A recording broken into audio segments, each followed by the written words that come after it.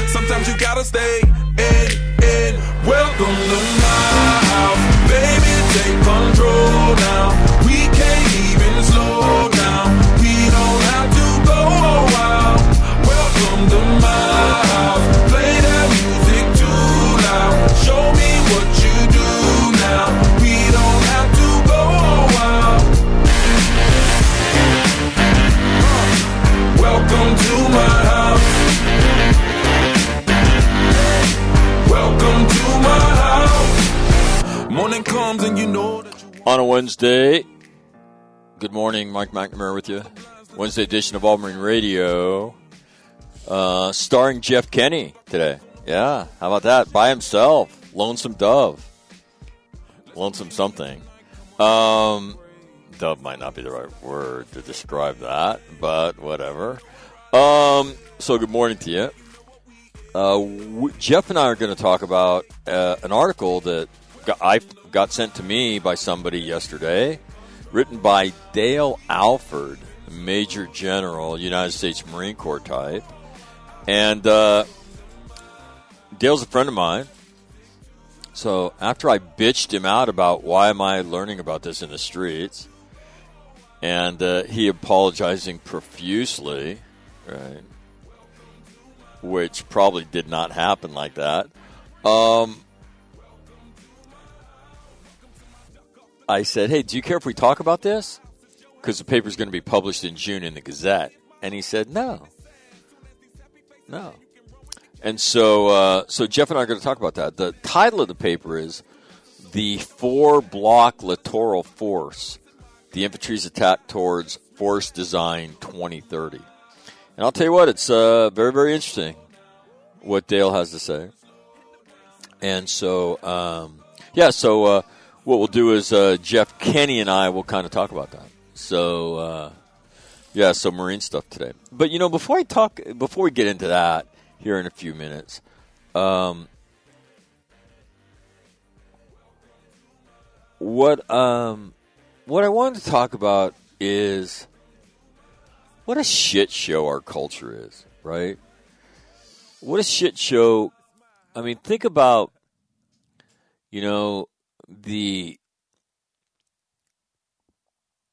think about the impact of social media on our world.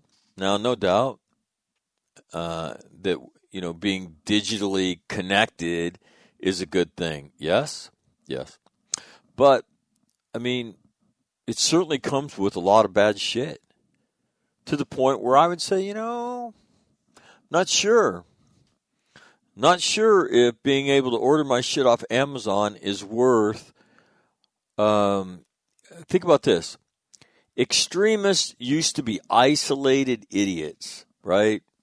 Living in their parents' basements, and you could go touch a couple other idiots at an event that maybe you organized and somehow or other publicized. But what the internet has done is empowered the fringe elements in our culture and those that will scream the loudest. Those that will do the craziest. That is what the internet rewards. And so, organizations and movements and craziness that never, ever, ever saw but a glimpse of sunshine, now are better organized, better funded, and crazier than ever. Right. And that's the entire spectrum of it. Is that worth it? I'm not sure. What you're going to see at the end of the day in the whole event at the Capitol is a bunch of people that aren't too right in the head. Right? That's what you're going to see. When you start peeling the onion on that deal, same thing if you threw a net over the bullshit that goes on in Portland on a nightly basis. But that's not an insurrection in spite of attacking federal buildings, right? In spite of, attacking police stations. In spite of all that's not an insurrection. You want to know why? Because it's not conservative. That's why. All the same earmarks of it. It goes on almost on a nightly basis. But it's not, if you're attacking federal buildings, that's not a problem. Unless you are conservative. Then it's a problem. So, but I don't want to go off on that. What I do want to go off on is just the disgusting, crazy shit that goes on social media on a daily basis. Cancel culture, is ascendant. And what is that? The intolerance of the few beating the many. And so it will run its course. At some point it will get set up. But I'll tell you what, man. You look at it, and all these crazy groups that are in our news would never be in the news but for their ability to network, organize, put their crazy shit out, put their stuff on YouTube, create websites and all the shit they do. And many of them raise money.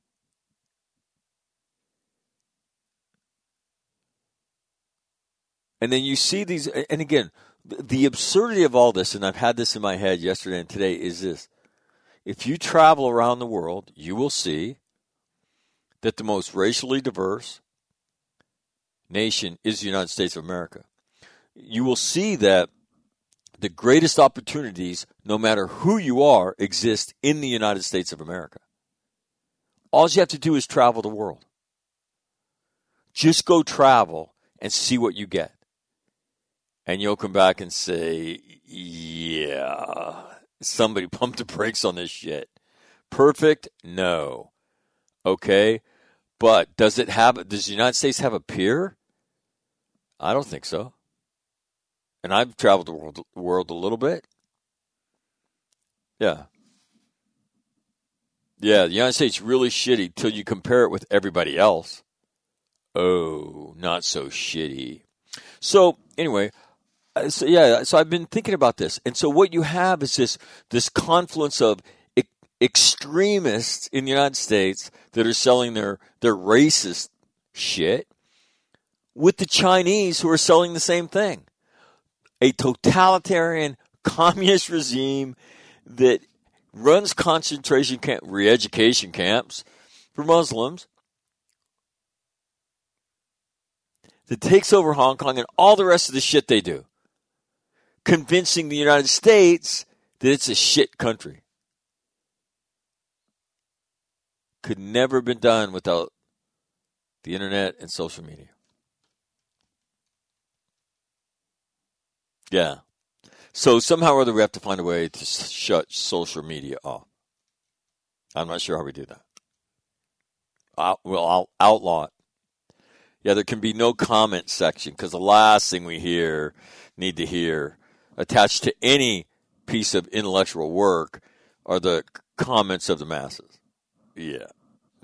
Nobody needs that. Okay.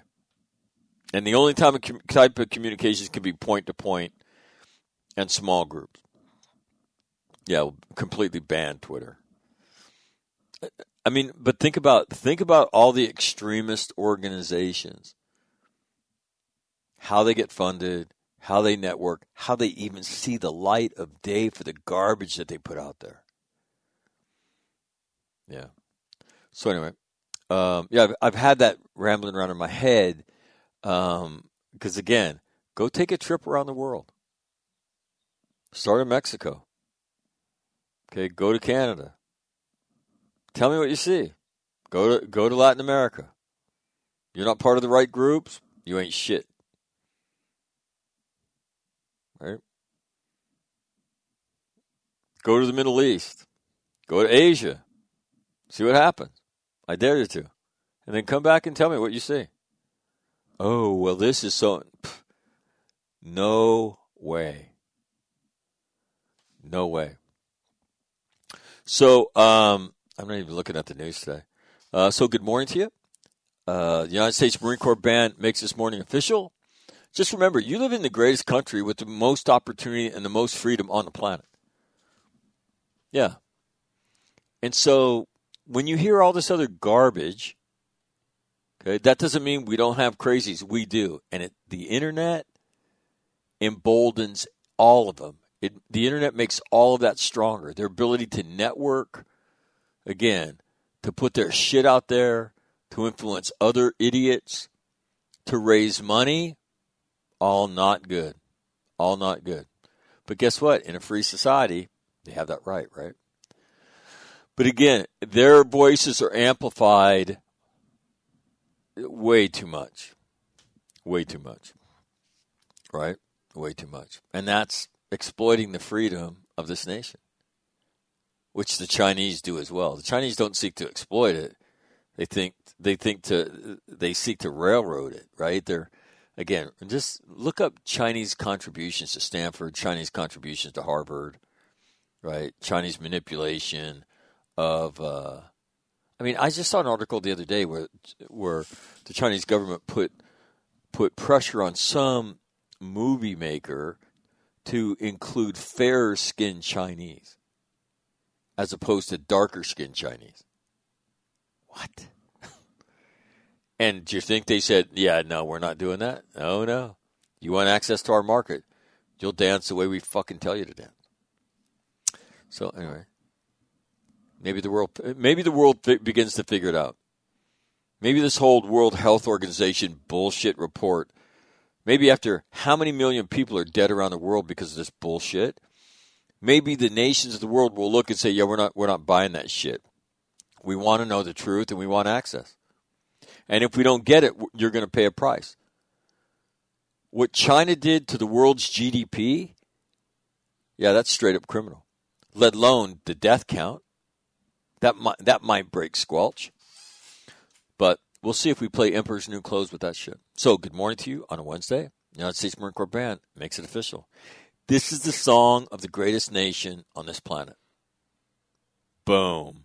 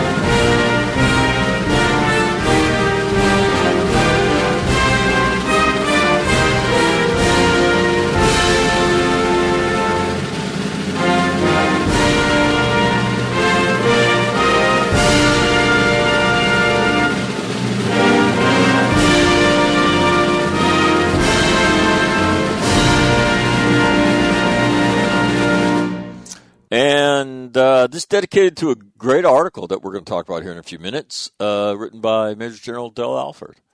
Nice going, Dale.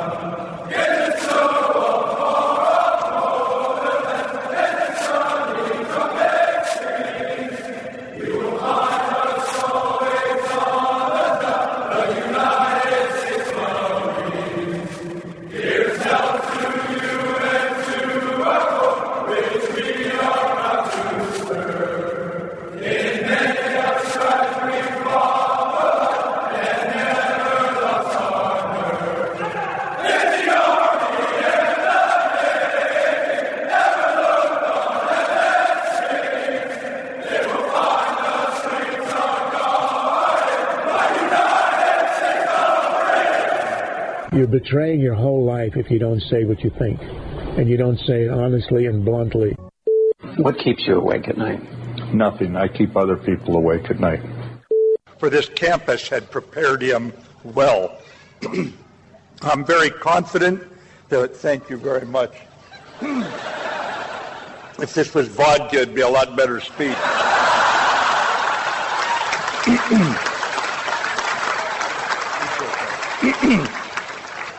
But I'm not supposed to glamorize alcohol anymore, so young folks, you ignore what I just said.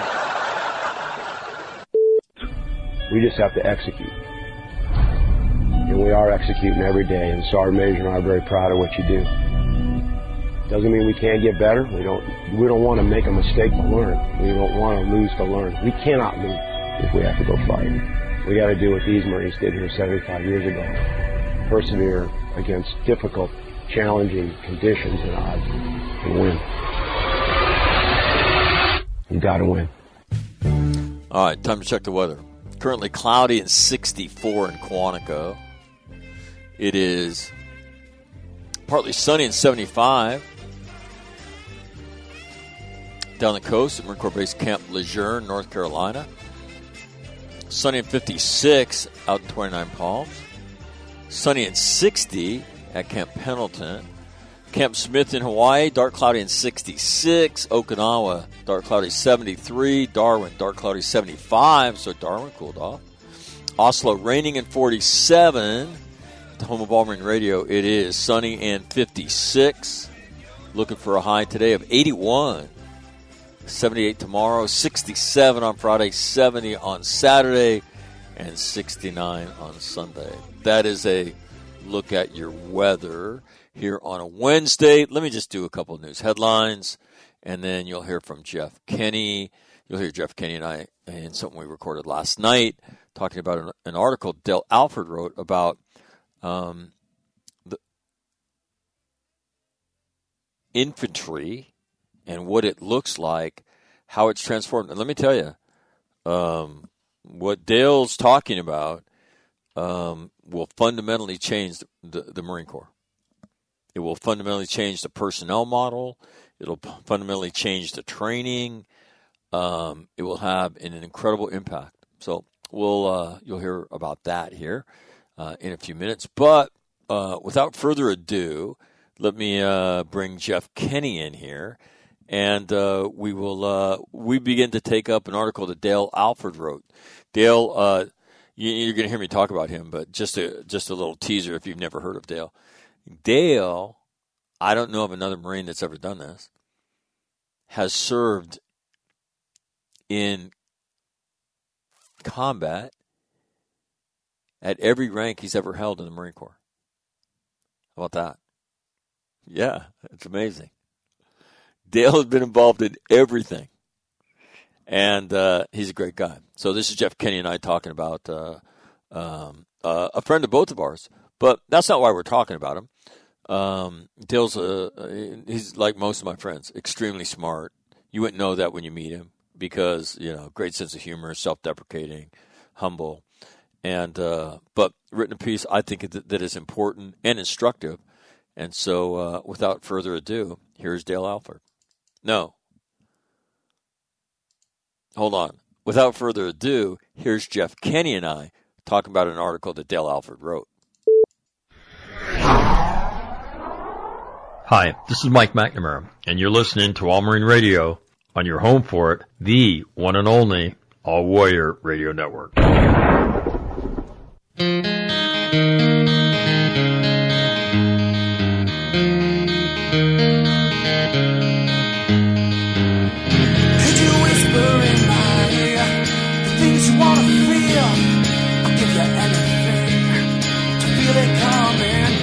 Normally you hear him on Thursday, but you're going to get a double dose this week of the intellectual wizardry of Jeffrey Kenny, as he's known to the people that love him.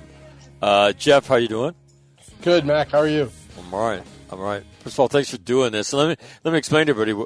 I had somebody send me an article written by a friend of ours, Dale Alford, who's a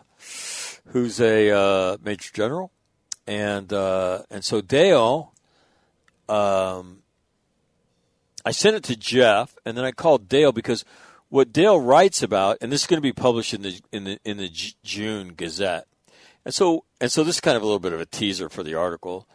You should certainly read it. I can't post the article because I think it'd be certainly inappropriate until it's published. As much as I would like to. But anyway, and I called Dale. I said, hey, do you mind if Jeff and I talk about this? And he said, no. He said, I'd be happy. I'd be delighted. So the article is called The Four-Block Littoral Force, the Infantry's Attack Towards Force Design 2030. Now, and the reason I want to have Jeff on is Jeff's been the director of IOC. He's a bit of a scholar in spite of his limited vocabulary. But we're all very interested in what happens to Marine Corps infantry.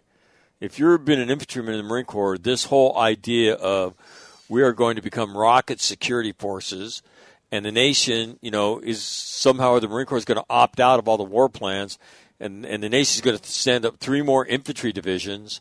I personally don't think the reconciliation has come through on that, and I can't imagine the DOD saying, yeah, okay, we're good with that. You just opt out of everything.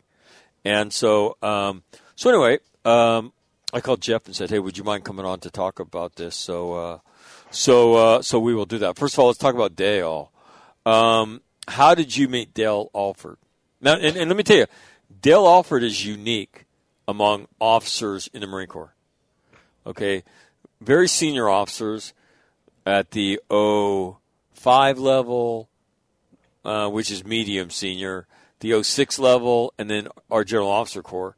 There is a lot of combat time in a lot of those guys. I mean, some of the lieutenant colonels, they started going when they were lieutenants, and have been going back and going back and going back. Some of the general officers have, by hook or crook, spent a lot of time. Nobody I know, though, is Dale Alford, who at every rank he's ever held has fought for this country. At every rank he's ever held. And it's amazing. Most guys, consider themselves lucky if they get, a few cracks at it in the course of a career. Imagine that. At every rank you've ever held, you've been involved in fighting, kinetic operations for this country. And so Dale's an interesting guy. He's also one of the straightest shooters I know. And we talk often. And I'll turn it over to Jeff here in a second. But we talk about having the moral courage, to speak your mind. And Dale doesn't lack for that. When, General Furness brought up the whole issue of discipline, and he was getting drugged through the street, there was one general officer who spoke about it in public that I know of, only one, and that was Dale Alford. And you don't need to encourage Dale Alford to do the right thing. He's not afraid. And so anyway, when and how did you meet Dale, Jeff? Well, I met him in like May or June of 1996 when I was in Liberia. Our MEU, which was a 22nd MEU at that time, was going to be relieved by a special purpose MAGTF that was built around 8th Marine. Specifically, the GCE was going to be 3-8, and it was commanded by then Lieutenant Colonel Lefevre. 3-8 was, and Dale was one of the company commanders, and he was going to come in, and his company's going to take over for my company. And so we spent about 2 or 3 days together in the compound in Liberia talking about, the tactical situation, the enemy that was out there, threats and so forth. But I was just impressed with the guy because he's such a straight shooter, so intuitive, so tactically proficient, and, very an upfront guy, no bullshit about him. I had heard about him before from friends of mine. Mike Killian, who we both know, could sing his praises and stuff, and a lot of other folks too. So I met him, and he became a friend of mine, and friends for life because he's just a quality guy. And just like you say, he always, will. And if I ever had problems, like in my career, or I had something good happen, Dale would call, either with can I help you if it was a problem, or with congratulations if it was something good. So I love the guy.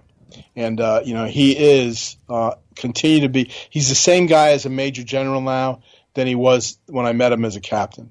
And I mean that as in a sincere compliment, for sure. I never served with Dale, but I heard about him from all my friends. And the way I'd hear about him is, hey, Mac, well, you know Dale Alford, right? And I'd say, no, I don't know him. And like, what? And they'd look like, what? You've never, and so all my friends know Dale Alford. And every one of them sings his praises, and I don't know him. Know him. I finally meet him in 2019. I meet him for the first time, and look, if he's fast friends with my good friends, right? It's it's one of those things where you sit down, you're talking, and you fall in, and you have similar experiences and whatnot, and so I've become a big fan of Dale's. And so Dale writes his piece entitled "The Four-Block Littoral Force: The Infantry's Attack Towards Force Design 2030." And so, I think for guys like Jeff and I, we're very interested because we want to know how, what is the future of the infantry? Who sees it, and what do they see? And so I want to go through the article itself. And I'm going to tee up some stuff for Jeff, and we'll discuss it a bit. And again, the article comes out in the June edition of the Marine Corps Gazette.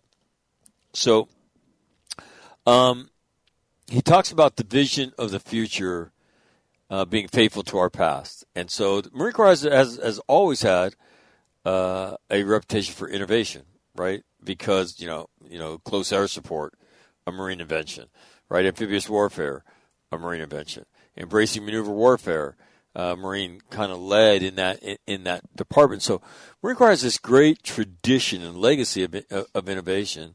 And so I think if Jeff has a fondness for saying, if you want a new idea, read an old book. And and I think a lot of Marines look to our own legacy for that creative spark or that creative inspiration. And so Dale kind of alludes to that at the start. And then the first section of the article that he titles is "A Legacy of Vision," and he talks about the 3-block war. So Jeff, will you explain to everybody what the 3-block war is? Yeah, the 3-block war is the Marine Corps. Specifically, combat units of the Marine Corps find themselves in a situation where one of the blocks that they're engaged in is full-on force-on-force gunfight. The other block is kind of a guerrilla type. You might have a civil disturbance aspects and rioting and stuff like that. And it's very nebulous. And then the other block would be where you have human civilians types where there's a human assistance facet to it. All this going on within 3 blocks that are adjacent to each other. And the Marines have to be able to negotiate all 3 environments. And that takes a highly trained, highly disciplined, highly resourceful Marine to be able to do that. And a unit that's trained that way. And that was prescient because that 3-block war was something that, a lot of us got engaged in the 90s, as a prelude to the attack on 9/11. Now, I want to talk to you about that because, we've all talked about the strategic corporal and we've all heard about it and whatnot. But, I don't believe that the Marine Corps, given the way we train, right, I don't believe the Marine Corps is going to allow a corporal to displace a battery, to launch a battery. So to me, there's this concept and then there's reality. So these ideas that have been discussed are training pipe. And I'm not saying they can't, right?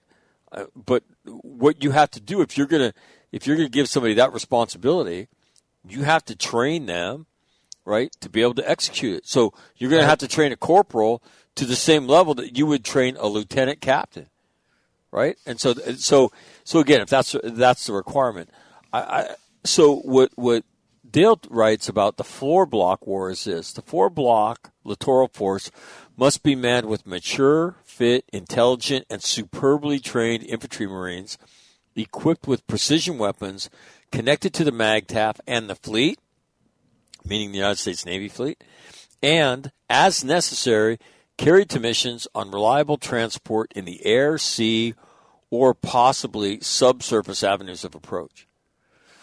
Talk to me about that 4th block now.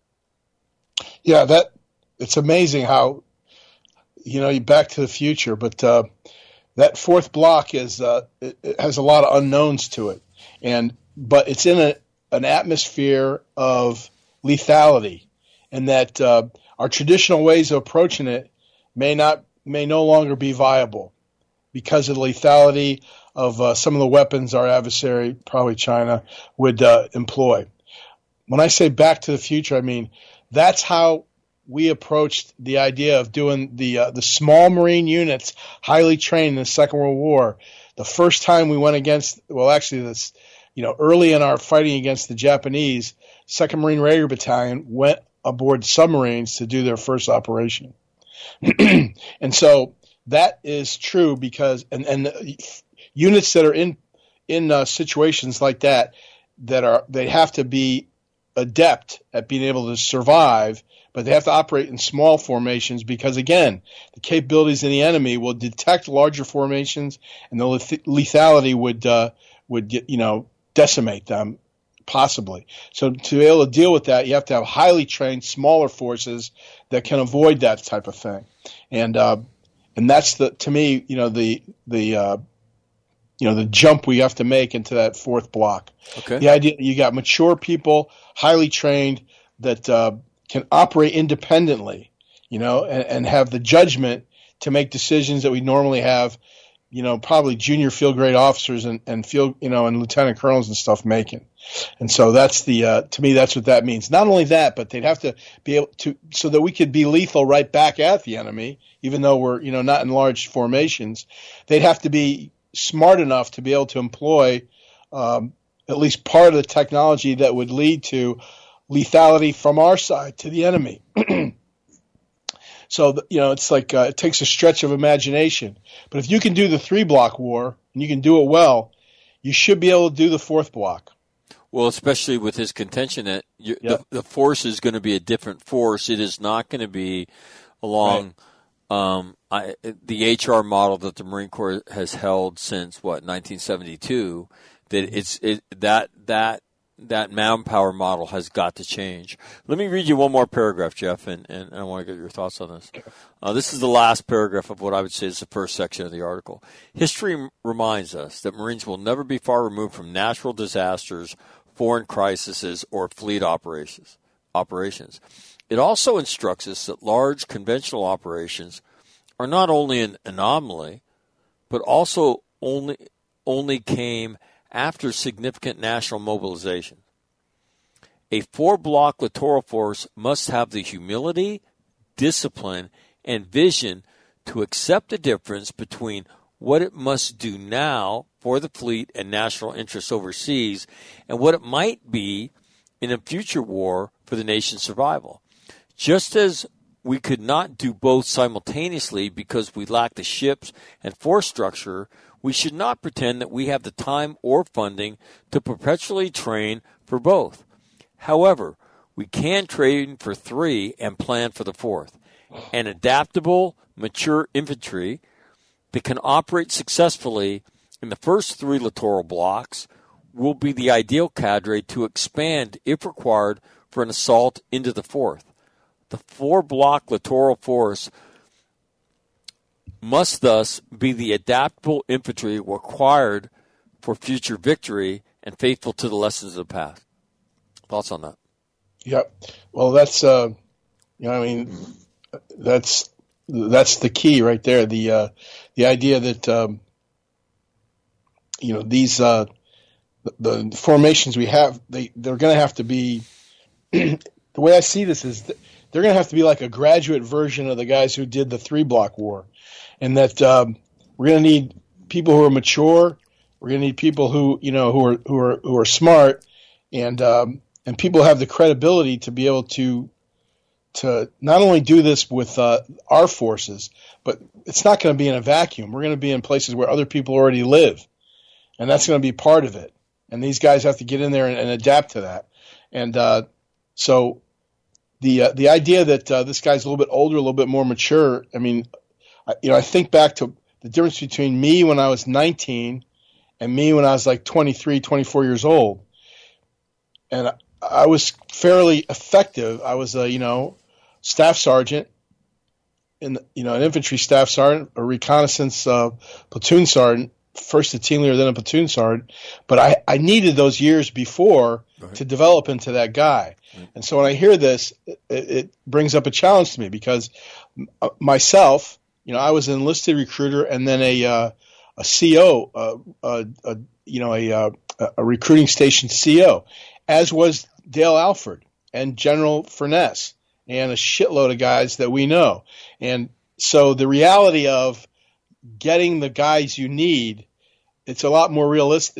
Has a lot more, genuineness to me and to those guys because they know what it takes to be able to recruit somebody to do the recruiting piece. Yeah, to do the recruiting piece. Okay, so let me ask you. So when you say mature, what explain to us. When Dale says mature, we're talking about older. We're not talking about 19-year-old young people anymore. We're talking about more mature people. Mm-hmm. So and also, so there's a component of age. There's also, I would think, a component of their military education. That we've read different pieces about that pipeline's going to get longer, but one would think it would get substantially longer. Yes. Yes, and like right now, the Special Forces and Delta Force, they recruit from, specifically they recruit from the Rangers, but they recruit really from the whole U.S. Army. People go into it, and the SEALs pretty much most of their folks, although some of them join the Navy to be SEALs. I think most of them don't make it like that. Most of them are mature people who've been doing some other job, sometimes in other services, and then they join. So if you want to, and that's what we're talking about, that level of maturity, military education, judgment, and leadership experience, and that only comes. You can't recruit somebody like that from the civilian world, I don't think, at that age. You're going to need people who have that experience, of leading men, of supervising young men, and young people, and being able to do that effectively. And that isn't something you just have because you're mature. It's because you've done it and you've you screwed it up a little bit and you got better and better, and until finally you're a fine bottle of military wine, after a lot of screw ups. But I will tell you this: it is not the force we have today. Yay? No, it is not. No. I mean, so it's very interesting when you read these things that Dale talks about. I mean, so it's going through your head and you're thinking, wow, this is a completely different Marine Corps, right? Yep. And again, what he's describing is not rocket security forces. Right. That's not what he's describing. Right. There are forces that can, when required, use rockets to accomplish missions, but they're also capable in the range of military operations to perform the unique capabilities that the nation is pushing the Marine Corps towards. Yep. Got it. All right. Absolutely right. All right. Let me talk about some other things. Legacy of commandants.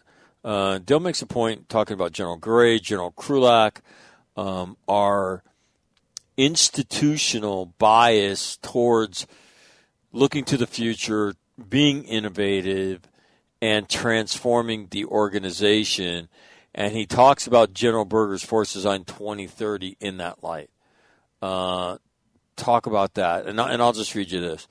General Gray led a philosophical transformation with his introduction of FM-FM1 warfighting, enshrining into doctrine the concept of maneuver warfare. In a long view of history, his actions were drastic at the time, but needed to propel the institution forward in preparation for what was to come.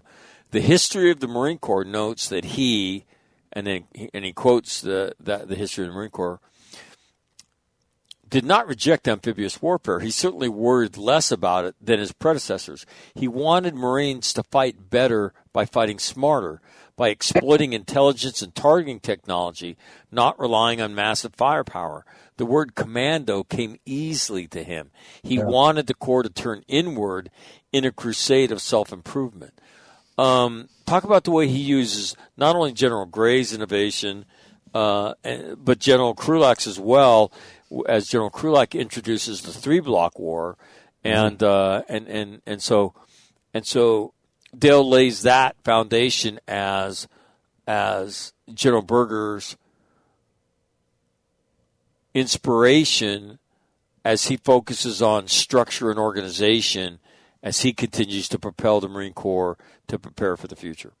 Right. Well, General Gray, his history, he had combat time in Korea. He had combat time in Vietnam, a lot of combat time in Vietnam. Matter of fact, he's the first Marine officer to bring troops into the Khe Sanh area in 1964.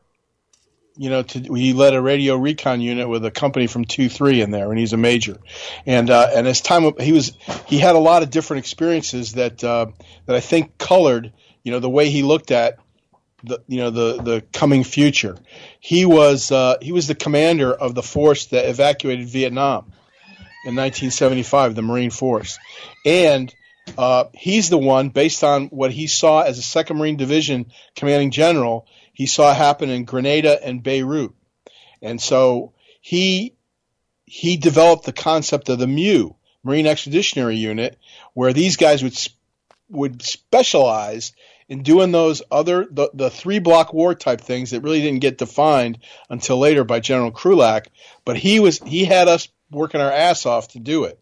And the whole idea of the 6-hour window from the time you receive a mission to when you put your reconnaissance people out and so forth to look at it, all that stuff was a legacy of General Gray, because he realized the Marine Corps can't afford to say, we don't do windows. The Marine Corps has to be relevant in all forms of emergency for the nation.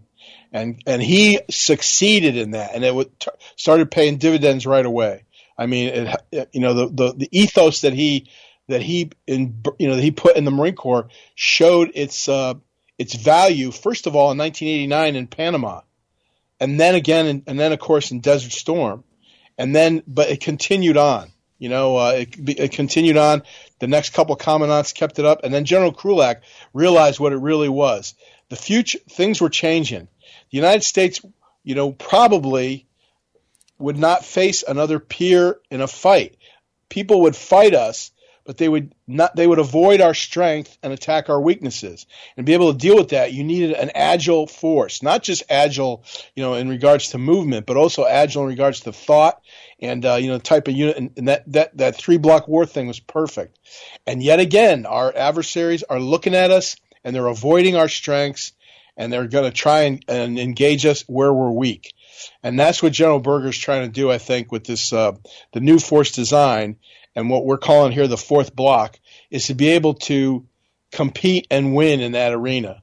And it's a daunting thing because a lot of it's hard to define. I mean, even within myself, I'm trying to figure out what the hell we're talking about sometimes, about this. But I understand, the threat and the fact that our duty is not going to go away. And basically, what Dale's talking about here is we need to apply our historical attitude towards these new challenges to this, this rising challenge, which is more urgent every day, and this is a very, cunning enemy and everything. And, we got to be ready for it. We got to have men who are ready for it, Marines, men and women who are ready for it, who can deal with this.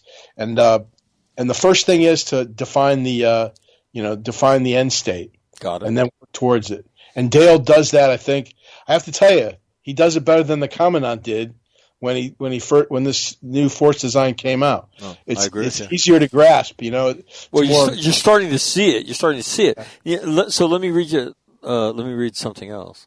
Near the end of the Marine campaigns in Iraq and Afghanistan, two commandants spearheaded something similar to best posture the Corps for the return to nation-state competition. General Dunford initiated and General Neller directed the Marine Corps Force 2025 initiative to redesign the Corps based on anticipated future threats rather than traditional force cap or legacy force structure.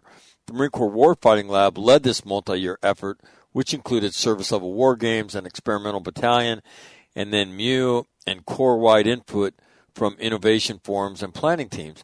General Neller pushed through several immediate changes like increasing the size of the rifle squad to 15, purchasing hundreds of quadcopters for those squads, increasing cyber and information operation capabilities, and investing in armed drones. Yet, the structure and organization of the Marine Corps remains solidly anchored to the traditional large-scale amphibious warfare force design of decades past. General Berger's force design of 2030, which deliberately focused on structure and organization in the continuation of the Corps' drive to prepare for the future, right? Blah, blah, blah, blah, blah. So you see this, and to me, the Commandant should have hired Dale a long time ago to do this, and I think would have done himself a favor. Yes. So you could see just the historical, legacy that Dale tries to point out of how this thing builds and where this goes.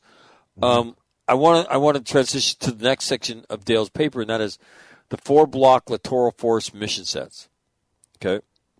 So block 1, and I'll tee him up, and then you hit him. Block 1, persistent littoral focused gray zone force. All right. So what is that force's primary mission? It's got to be, well, I'll read it to you. Security force assistance, theater security cooperation. Yeah, entree into the zone, which means a lot of the skills that we developed, with our advisor teams and so forth in Iraq and Afghanistan. To basically what you're doing is, in this case, you're going to be trying to support people who already own the dirt. Because we're talking, what's relevant to the threat is like, it could be Vietnam, could be Cambodia, could be Myanmar, could be India. I mean, it's, I think it's going to be like, water finding its level. Well, but we've talked about these things over the course of, I'm critical. I think Donald Trump's administration's major failing was lack of economic treaties in the Pacific Rim, right? Understand he didn't like the Trans-Pacific Partnership. He's a fan of bilateral agreements, but we didn't strike any major agreements, right? And the key thing, what I think is important about those agreements is those economic agreements open military cooperation doors. Yep. And again, we've talked about the difference between being locatable on ships in the region and being ashore where you're not trackable. Totally game changer in terms of a confrontation in that region. So persistent littoral, so this is pre-conflict, right? A lot of the things that you do with your mobile training teams and things like that. Yeah. Yes, and that takes, to be effective, it takes somebody who's a little bit more mature, who can possibly master languages. If nothing else, he can master the use of an interpreter. He can work with people from another culture without. So what we're not talking about here is our company's going to go shoot on a range with your company. Yeah, no, not at all. Not at all. Right. It's going to be a lot more. We're going to have a goal, and we're going to achieve that goal, and we're going to do it through our partners. And it's not going to be the same type of environment with every partner. Like how you're working in India is going to be different than how you work in Vietnam, and how you work in the Philippines is going to be way different than Indonesia. So you're going to have people who are adaptable and resilient and resourceful, and also, the maturity thing. You just can't pull a guy out of high school and expect him to be able to do this. The irony is, a lot of those guys out of high school are damn good at this stuff, but a lot of them aren't. It's better to have somebody who's been around the block, and you want somebody who is sensitive to know, how the other guy feels. Other guy, I mean one of those, those periphery nations, how they're feeling, and at the same time, to be respected by that guy so that he's effective, and whether he's advising or whether he's a liaison. So in my mind's eye, so what we're talking about is a Green Beret-like force. Yes. That was the idea. I mean, originally, the Marine Corps was in contention for that mission in the 50s. And they hung everything on amphibious warfare. And who could blame them? 10 years before, you had, Saipan and Tinian and, Guam and Iwo Jima. So they thought that's the future. Well, it wasn't. It has been, but, right? Problem is, the type of guy who's good at that, he's good at a lot of stuff. And they usually get pulled out of that, and they have them doing what they would call Mission Impossible type stuff. They're doing raids. They're doing direct action things. Right. That's what happens to a lot of our special forces now. Right. The true value of a mature guy who's in fantastic physical condition, who's a lethal dude. He can be lethal, but at the same time, he can arrange for like inoculations for a town or village, for poor people in the area he's working in. He can do both. A guy like that, though, a lot of times gets used to do things that are really a waste of his talent. Right. And if you just only use a few of them, I mean, the whole idea of Delta Force was that started in Vietnam. They call it the SOG, Special Operations Group, and it was a bunch of Green Beret who were lethal, and but their first talent was getting Montagnards to do our bidding, to do what was good for us, and but it kind of got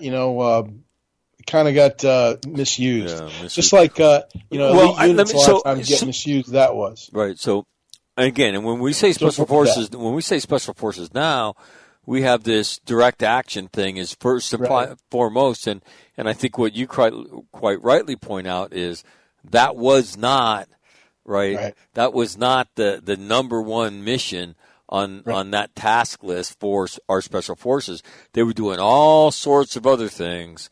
Right, to be way bigger than direct action and have way bigger influence when they were leveraged. Let me read you one other point he makes in this section. A future Marine gray zone force. So think about this. Think about the Russians, right, with their little green men in Crimea, right? And so it's in this world, in this gray zone, that this force would operate.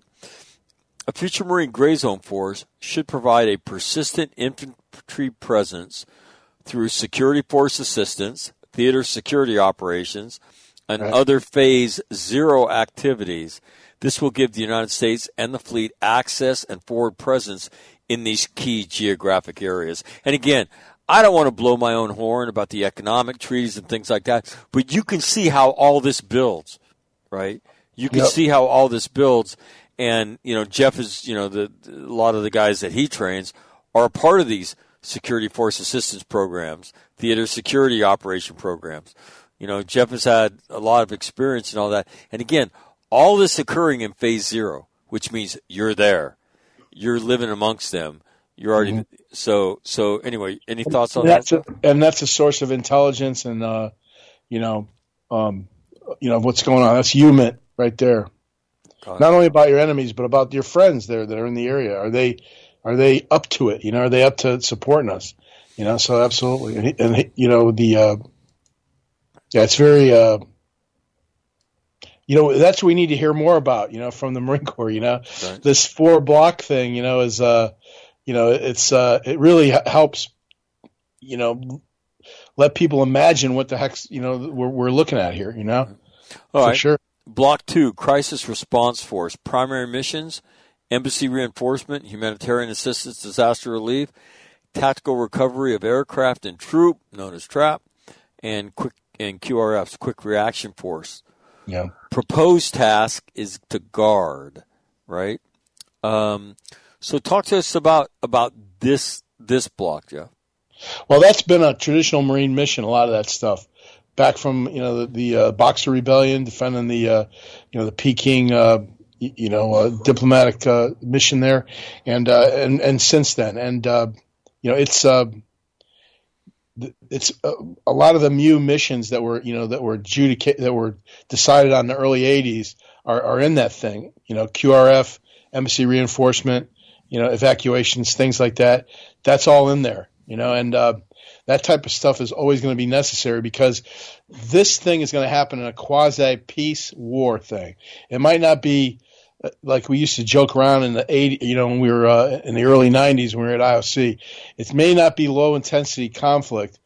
I guess you call it high-intensity peace, but where a lot of these things are going to happen in the gray zone between war and peace. And so this stuff here, you have to do this type of thing. A lot of times the first shots of a conflict are going to happen against your diplomats or against civilians you have working, in non-military type capacities in other countries. And they're going to need security. They may need rescued. And, the embassies and stuff like that, they may need to be reinforced. I mean, we're still reinforcing the embassy in Baghdad and Kabul and other places too. So yeah, this is again, traditional Marine mission. And this one, like I kind of think that the type of guys we're going to need for the Marine Corps, this is where you could use those young guys. A lot of the young guys that we're developing into those senior dudes that'll eventually be, doing the more independent missions. But this is where you're going to need them. You want to reinforce an embassy like the size of the one we got in Beirut. You're going to need at least a rifle company, probably reinforced, depending on the threat. And so, that means 6 machine guns, the old, the stuff we grew up with, what I mean? Right, and the tactics are based around your weapons. And, this is like traditional stuff. All right, so that's Block 2 is Crisis Response Force. Right. Block 3, the Blunting Force, primary mission, limited objective attack, proposed task to disrupt and interdict. All right. The Blunting Force, I'll just read you a little bit of what Dale writes. The Blunting Force will allow for true distributed ops. In this scenario, the national interest will demand that we have solutions to deal with the geography upon which the contest of nations will unfold. This could mean we fight spread across the Pacific or somewhere else across the globe. If the People's Liberation Army chooses to deliberately encroach on territorial waters or coasts of U.S. partners or allies in the Indo-Pacific, the infantry must provide a relevant force to disrupt the PLA's initial campaign. In this scenario, the Marine Corps cannot expect to use large-scale, multi-MEB, JFEO-type force to deter, defend, and defeat PLA provocation or deliberate assault in its own backyard. The changes in the character of warfare will not allow that. The Corps should instead maximize, to the fullest extent possible, the advantageous position that we have as a direct result of Marine actions in the same theater in World War II and Korea, which now provide a far more often overlooks 6,000-mile head start. When doing so, we should strive to ensure we have forward-deployed infantry forces that are capable of conducting distributed, limited objective seizure missions in support of Joint Force Maritime Component Commander requirements. All right, I'll stop there. So talk about this blunt force that's essentially conducting limited objective attacks in order to disrupt and interdict. Yep. There's that, and then there's also economy of force missions. Like you have there's the Bab el-Mandeb Straits, that we're familiar with, at the bottom of the Red Sea, that goes into the Indian Ocean. There's the Straits of Hormuz that lead in the Persian Gulf. But in the east, there's like the Straits of Malacca. Right. There's other choke points in the northern part of the the Japanese archipelago there. That could be one of the things. Could be seizure of key terrain. That it's going to cost the enemy a lot to dislodge you if they're not already there. And that's the other type of thing, the other type of mission I think they could do. But the idea is basically they're almost like shaping operations for the destroying force. That's the if things go well for the blunting force, then the sequel is what the destroying force does. If they don't go well, then the branch is more blunting. You know what I mean? Yes. All right. So the next block is Block 4, the destroying force, primary mission, amphibious assault, forcible entry. Proposed task is attack to seize or defeat. Right. I'll just read a little bit of that. A full combat force will serve as the initial ground element in a naval or joint operation. The primary assumption and present reality is that a Marine-led conventional assault force of anything larger than a regimental landing team will take time to build. This is simply because of the lack of available amphibious and merchant shipping, along with the strategically significant size of the American infantry. At present, the combined total of close combat forces in the Army, the Marine Corps, and Special Operations Command is not large enough to fill the seats in the average NFL stadium. Now, and that's without social distancing. Yeah, that's pretty sobering thought, right? Yeah. Right? Thus, a large-scale force needed for a major war could only form as a result of Congress allocating resources to a major war, which would have to include a massive increase in total force structure, possibly by a national draft. Oh. That'll get people's attention. In such a scenario, let me just read one more sentence. In such a scenario, after a multiple-year buildup, Marines would likely initially operate from amphibious ready groups and forward-deployed positions at expeditionary advanced bases.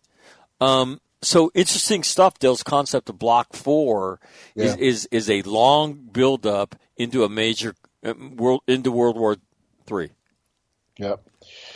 And knowing the Chinese like we do, if we're effective in Blocks 1, 2, or 3, or all three of them, or only one of them, we might be effective enough to where it never gets to that. Right. Especially in Block 1. Well, and again, I think that's the idea behind the Pacific Defense Initiative, right? As you and I know, though, you got to be ready to go the whole fucking way, all the way to 4. Right. And because let me tell you, you're not deterring shit if you're non-functional and if you're incompetent. Right. And you could have all the great plans you fucking want, and you could say all the great shit you want. But when they see that you're not ready and you can't do it, stand by. You're right, man. The tone of Syria and Iran was markedly different in February of 2003 than it was in July of 2003, because the United States had proved, how capable it was by busting into Iraq like that. And these people had used to Saddam pushing people around that area. All of a sudden, the guy's gone, because of that. And that type of credibility. I'll give you one more. Yeah. Last January. Oh, yeah. The whole tone and tenor of shit in the Middle East changed when everybody went, holy fuck. Yes. If the Americans start doing that, yeah, this is not. I mean, you talk about the tone and tenor of something. Change. You're right, Ed. There's a big difference between can do and will do. Right. And, if you will take that step, people treat you with respect. Just because you can take the step, though, doesn't mean you will. But you pointed out, Jeff, that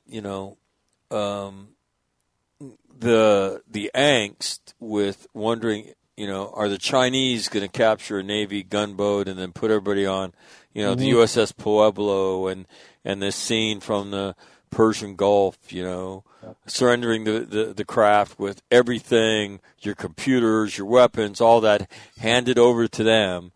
I mean, if your force is not ready to fight, and we've had these conversations, on a regular basis, what the American military is focused on now, extremism, right?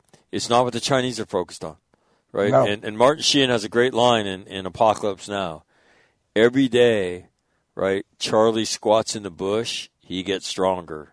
And every day I sit here in Saigon, I get weaker.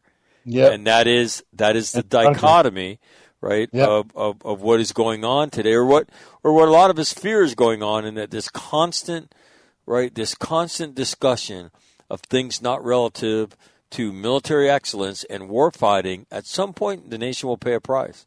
And well, what the Chinese, here's the big lesson: the Chinese, they think they relearn it over and over again when they watch this.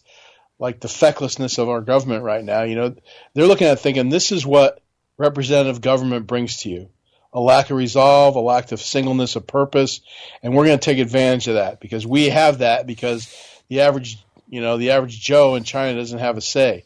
But because the average Joe in America does have the say, the huge amounts of energy, mostly spent by our leadership class, is trying to make us think one way or believe something another way, and they'll use foreign relations to do it and that's why I think it was a surprise. I don't want to get off the subject here, but when they got insulted so badly up there in Alaska by the Chinese, Secretary of State Blinken, they were shocked at that. But, basically they were, again, like we said in the last podcast, they were hoisted on their own petard because they've been using these accusations of racism and America's a bad country, and it was thrown right back at them by the Chinese. And if the Chinese are doing that, then and again, a couple things, and I don't want to get distracted either, but I'll link it to something Gret Newsom said to me 2 days ago, and that is this: look, when the Chinese agreed that this thing is going to be on TV, the rest of it is choreographed. All they waited was for Blinken to say the right thing, right? Mm-hmm. When they play this card about what's going on with the Uyghurs, we're going to drop this thing on them, and you're going to hammer the living shit out of them. Got it. Now what we see is China poking Joe Biden in the chest by congregating 200-plus Chinese militia ships around a Philippine atoll, which is every indication that they're going to fortify another one, right, within the Filipino Economic Exclusion Zone. That is a finger right through the persona of the Philippines and into the chest of Joe Biden, saying, what the fuck are you going to do about it? Right. And so, Grant Newsom says, hey, look, they sniffed us in Alaska and they smelled weakness. And, yes. Right. And, I really like the way Dale, set this thing up, this 4-block thing. It's something you can sink your teeth into. Oh, I'm going to be in block 3. I'm going to be in block 1. It's like I can see this is and how these blocks feed into each other, right. And that this escalation to a major confrontation, as Dale articulates it, is going to take a while, and the United States is going to, have to mobilize the nation to do it. I mean, to include. Not too many guys write about, maybe the need for a draft. And in his article, he does that. All right, to finish up the article, let me get your thoughts on this. The last two sections, he talks about this. Attacking forward, heeding the past. Planning for the future is foolish without a proper respect and appreciation for the past. Gerald Mattis is fond of reminding Marines to develop a 5,000-year-old mind through reading and the studying of history of warfare. Marines should daily commit equal time to conditioning their body and aging their brains. And then he goes on. He goes on to talk about infantry. This infantry force, and he's talking about the Block 4 force and the block, actually Blocks 1 through 4 force, right, must be built to win with both superbly trained Marines and precision weapons. The Marines in these infantry formations must have a higher physical standard than the rest of the Corps, as measured by our fitness tests, swim quals, obstacle course, and an infantry endurance tactics assessment course. The Marines must also possess a raw intelligence similar to those in reconnaissance, the Rangers, and Special Forces.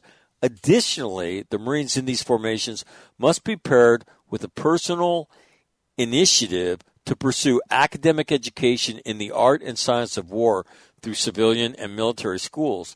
These infantry Marines must be expert shots, capable of employing all weapons in the battalion, and proficient with the equipment and procedures for directing all forms of tactical MAGTF and naval fire support. Furthermore, the Marines must be equipped with both conventional arms and man-packed precision weapons like weaponized drones and guided missiles. That is not the infantry force of today. No. Your thoughts? No, I agree with that for sure. It's not the infantry forces today. And, but it's a good challenge, I think, to develop it, and we recruit people. But right now, I think, 75%, 80% of our folks are like below the age of 25. Yeah, I think it's 62 or 63% are between 18 and 26 years old. Right. And it turns over like 30% every year. I mean, it's astounding. The turnover of the Marine Corps, the youth of the Marine Corps and the turnover is astounding. And that model has been our model since, I think, 1972. Yeah. So the practical, hoops you're going to have to jump through to get those guys, is going to be considerable. You just can't, persuade somebody to do that, based on the type of pay we got now and the benefits and so forth. There'll have to be some kind of ladder type. You do this good, you get this much, and so forth. And we have to be able to have pay incentives that allow us to get and keep people longer. And they have to be able to stay at a level of doer and not supervisor for a longer amount of time. I don't mean supervisor I don't mean squad leader types or like platoon leader types. That guy, we want him to learn how to be good. We want his people to be good, but they got to stay in those jobs. I think for years, we got to be some of them, like some of the first three blocks especially. So I think what's going to happen is we're going to initially bring people in and train them up to do block 4. Where they're in there to win the war. They're in there. And then from that, there's a selection process for people who can move up to do block 3 and 2 and 1. And that is different. And those are the nuanced skills. Yes, yeah. And that's something where, I thought that team, that like advisor team of like 12 guys or 15 guys centered around the warfighting functions of the unit you're trying to influence was sound, and that was developed by the U.S. Army Special Forces. That's basically how they did it. And the idea was everybody was trained so well in a long, period of training pipeline. And then once they were together, they trained each other. They cross-trained each other in these things, and they show up at a unit, and they're like in block 1, and they're very effective. And then and for the other 2 blocks, the same type of ethos goes in that you're basically culling that. You're using that motivated bunch that would be in block 4 as they mature, as they get older, as they get stronger, as they gain experience, as they, those are the ones. That's who you recruit for those earlier blocks from that. But those guys are tough, hardcore kids who start out at 19 years old, and by the time they get to be 23, 24 years old, you say, okay, you passed. You are now, one of these littoral, dudes. You are now, you're going to be able to operate, a mod deuce and then turn around and shoot a nuclear missile at a guy, Right. So it's like at the same time, train somebody in another military. Right. Yes, exactly right. Let me read you one other thing he writes because it's interesting. When it comes to talent level and maturity or seniority of the force, we must stop exploring and or studying and or delaying and finally do what senior infantry leaders have been advocating for decades. Future infantry unit leaders, starting at the fireteam level, must be in their 20s rather than their teens. We must also ensure the selection into the infantry is no longer a guarantee, but an earned trust into the close combat force based strictly and only upon objective, rigorous, historically informed, and future-focused performance standards. Additionally, after succeeding through the initial infantry entry gate, the same approach must apply when selecting those Marines that will serve in critical team leader, squad leader, platoon sergeant, platoon and company commander billets. Additionally, we must accept that the institution will have to recognize and pay these Marines accordingly through promotions and bonuses tied to billets, billet qualifications, tied to biannual certifications in order to verify proficiency. This will create the required cadre of Marines who can fight and win in the complexities of the future as a four-block littoral force. Exactly. Because you need that, because you don't want to lose these guys either. Some of those other blocks are going to be like our MARSOC guys now, where they're getting hired away from the Marine Corps before their 20 years is up. And, so we got to be able to compete with that. Because we can't afford to lose these guys. So the model of retaining one every 4 Marines after their first enlistment would be greatly changed in that we're now going to recruit or retain 50%. And that means the recruiting mission for entry level goes down. But the recruiting mission for retention goes up, right? Which means your budget change your focus. Right, your budget for personnel goes up, right? Your budget for bonuses goes up, right? Yeah, education. Right. Yes. Right. All that family type stuff, yeah. So again, what Dale articulates in this is I've never seen, again, and I haven't sat in these briefs. I tend to read. The only thing we have to read is open source stuff, right? This is the best description I've seen. Yes. Why don't you? Hey, before you start fucking screaming and yelling, let me at least get it out of my mouth. I agree with you, man. No, but I don't say this because I like Dale, but again, these things have weighed on us. Like, what the fuck happened? How does this work?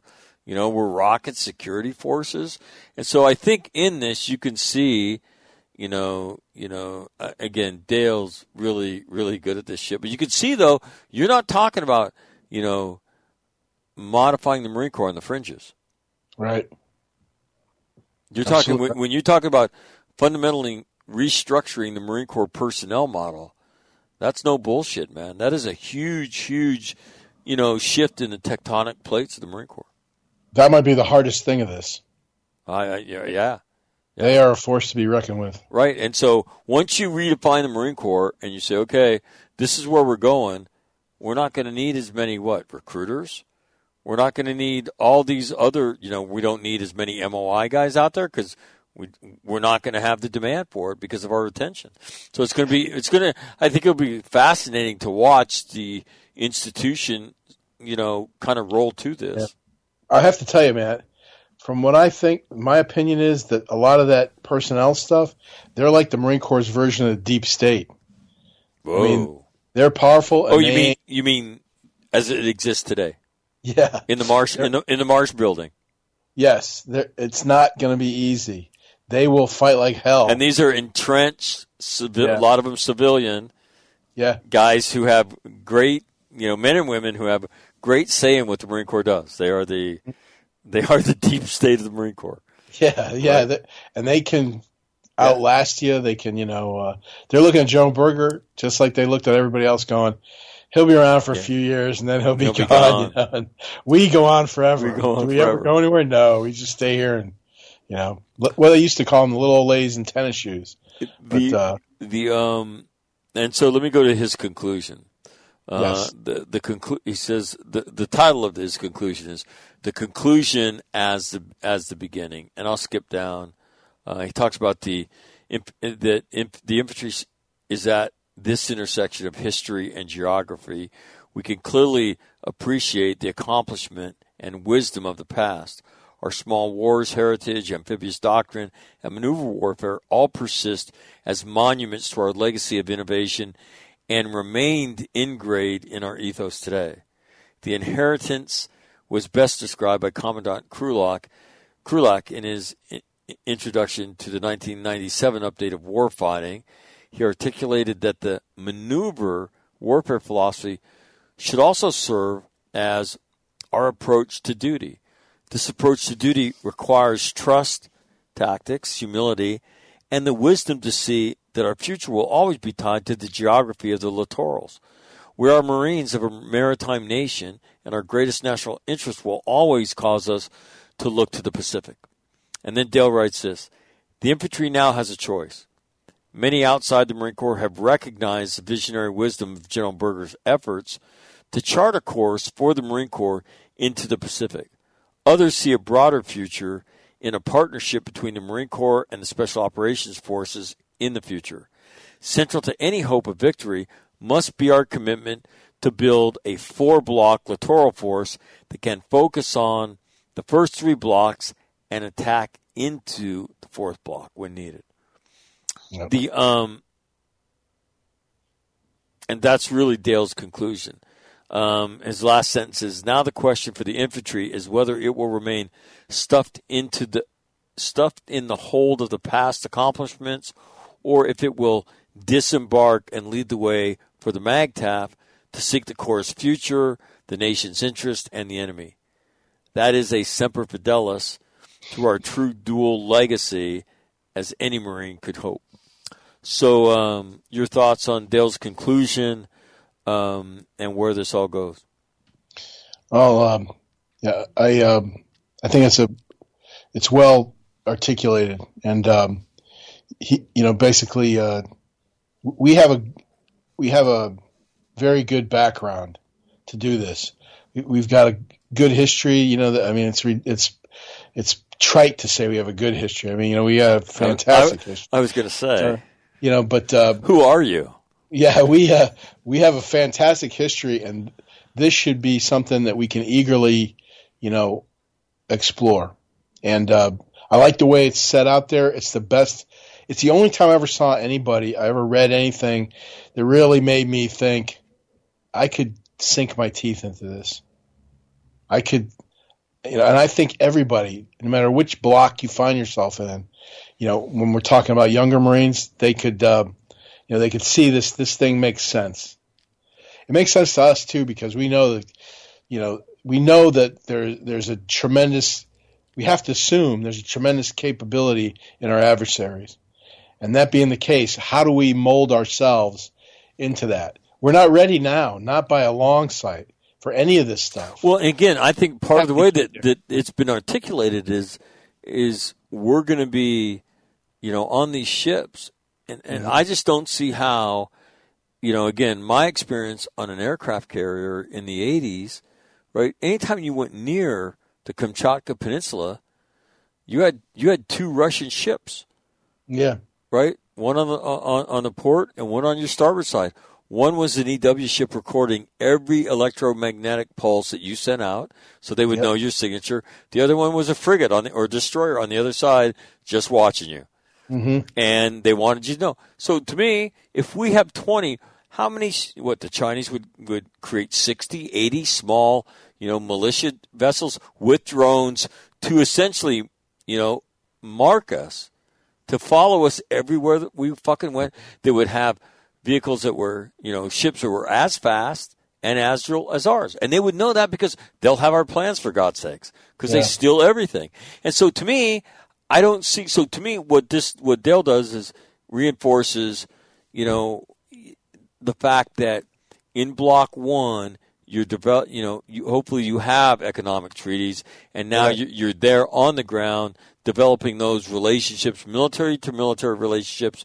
You're essentially screening, your intelligence gathering, you're building relationships, which will pave the way for these things that will come in the future. And now, once you can do that, okay, I got it. I see how this works. Okay, so ultimately limited objectives attacks and precision guided munitions. Okay, yeah, I got it. But if that's different than what's been articulated to us before, which is we're operating off these ships. I don't see how those ships survive. I know it, and this is the first time it's ever been. Okay, that's our entree is Block 1. That's how we get into these places, in a viable way. That's like showing respect to people who already live there, and that's going to be a huge thing. The whole block concept here, is really answers a lot of questions that were just not. You weren't allowed to ask them, or no one was answering them. Right. What the hell are you talking about with this thing? All of a sudden, we're going to be a bunch of 12 to 15 man units on little islands. I mean, that's what you kind of got out of the thing, and you're like, there's got to be more to this than that. And we're going to be securing rocket sites. Yeah, and so this thing makes sense. All we knew was we're losing tanks, we're losing snipers. All the crew serve weapons are going to be in the arms room of the battalion. Yeah. It's like tubed artillery. Yeah, losing it, and the reason is this stuff. It's a little bit more, and also there was no elucidation of where we fit in terms of the Navy. When this for the whole last year, but now this thing makes sense. This makes if this is what they're driving at, then this can be done. You need everyone knew what the hell General Gray was driving at. We were going to be a combined arms force that did maneuver warfare. It was simple to understand. General Krulak, the 3-block war thing, shit, we had thousands of guys who by that time had already fought in their own little 3-block wars. Right. So we knew it, and this finally, there's some clarity for our young jarheads who are out there, Right. No, Dale, I think does a great job of hanging, meat on the skeleton of this thing, and at least his thoughts on how this thing, progresses. So again, the next question is, how much of what Dale articulates will the Marine Corps buy and say, yeah. So anyway, First of all, Jeff, thank you for doing this. I know it's for us, it's labor of love talking infantry shit. Oh yeah, and especially something written by a guy who we both have incredible respect for, and just a great guy. I had the good fortune to have lunch. I don't know, I say lunch, but I think we hung out for about 2.5, 3 hours in some restaurant bar in Jacksonville. He's in so many ways. I remember after I came back from Liberia, right, with Dale Alford not too long ago, and let me say, he's one of those guys like our friends tend to be, funny, right? You don't know he's as smart as he is, right? Because he doesn't wear it on his sleeve. Right. Completely unafraid to mix it up with you intellectually in a bar or with anybody else in the bar, right? Mm-hmm. Either physically or intellectually, which is the way our friends tend to be. I got to tell you, Mac, in the Marine Corps Ball of 1996, we all went to the Lejeune. Have you ever been to a Lejeune Ball? No. You have it in the field house. And so we're in there, and it's the night that Mike Tyson was fighting Evander Holyfield. So I had it at my house, and I told him and Sparky Renforth, all my lieutenants, all the company commanders that would come from 2-2.